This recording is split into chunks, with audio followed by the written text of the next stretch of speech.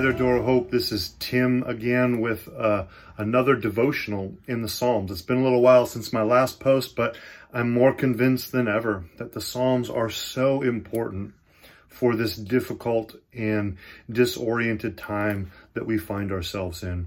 I think the Psalms as a whole are important, and particularly the message of Psalm 1. And that's what I want to focus on here today. If you remember from our previous time together, the Psalms, the word Psalms, is the Hebrew word for praises. The whole book is all about praise to God from all kinds of different circumstances.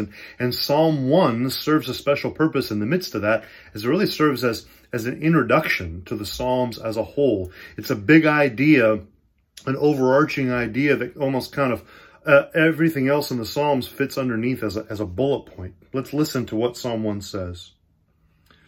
Blessed is the man who walks not in the counsel of the wicked, nor stands in the way of sinners, nor sits in the seat of scoffers, but his delight is in the law of the Lord, and on his law he meditates day and night.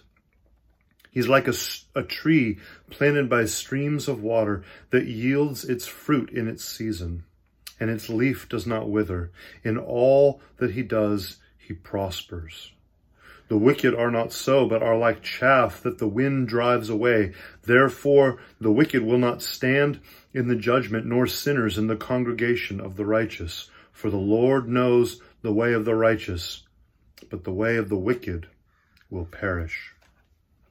Last time we talked about 3 questions that we ask as we approach each psalm. The first question is, what is the psalmist saying? What are the emotions? What's the experience going on there? And then secondly, how does Jesus identify with the words of the Psalms? We believe they all point to and are fulfilled and embodied by Jesus. And then thirdly, we ask how we are supposed to respond in light of all that. So let's look first at just what the psalmist is saying. And I want to focus in, there's plenty that could be said here. We could talk for a long time, but I want to focus in on the one central theme, which is someone says there's 2 paths.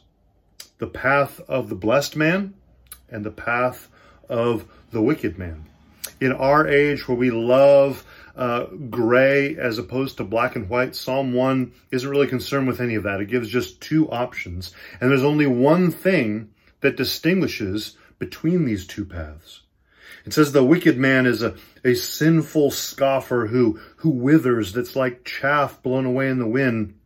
But the blessed man does not follow that path. What defines his path is that it says, delights in God's law.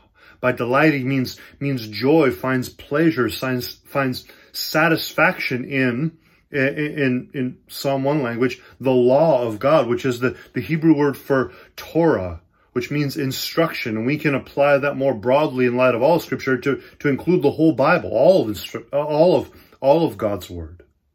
So blessed is the man that doesn't follow the path of the wicked, but instead finds delight, finds satisfaction, finds pleasure in the word of God. This person, it says, is like a tree planted by streams of water that is fruitful. In dry times, in difficult times, in times of heat, they do not wither, but instead they prosper.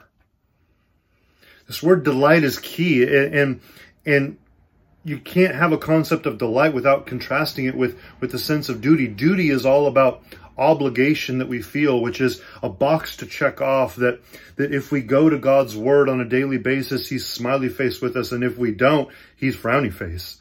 That's not what we're talking about here. We're not talking about duty or obligation. We're talking about delight. To where God's word becomes something that is a pleasure, it is a satisfaction, it is something that grounds us and anchors us in the middle of lots of other more difficult things. That's the message of Psalm 1. That's what the psalmist is saying. And the way that Jesus connects to that, as we ask the second question, is pretty clear. That Jesus came, and he's the only human being who has ever perfectly embodied Psalm 1. He perfectly lived by and delighted in and perfectly knew God's word. From a child, the scripture describes that he knew God's word better than even the religious professionals of his day. Jesus, if we want to know what it looks like to see a life of delight in God's word, we simply look to Jesus. So that's the second question. And then how are we to respond? Well, I think the answer is pretty clear, is that we are also, just like Jesus, with him as our example, to delight in the instruction, in the word of God, just like Jesus, just like the author of Psalm 1. And what does that look like right now in such a disoriented time? And what I have been convinced of, it even plays into part of why there was such a gap between my first devotional and my second devotional, is that this time for me, more than any other time that I can remember, this delight in God's word does not come naturally to me. There are so many competing voices.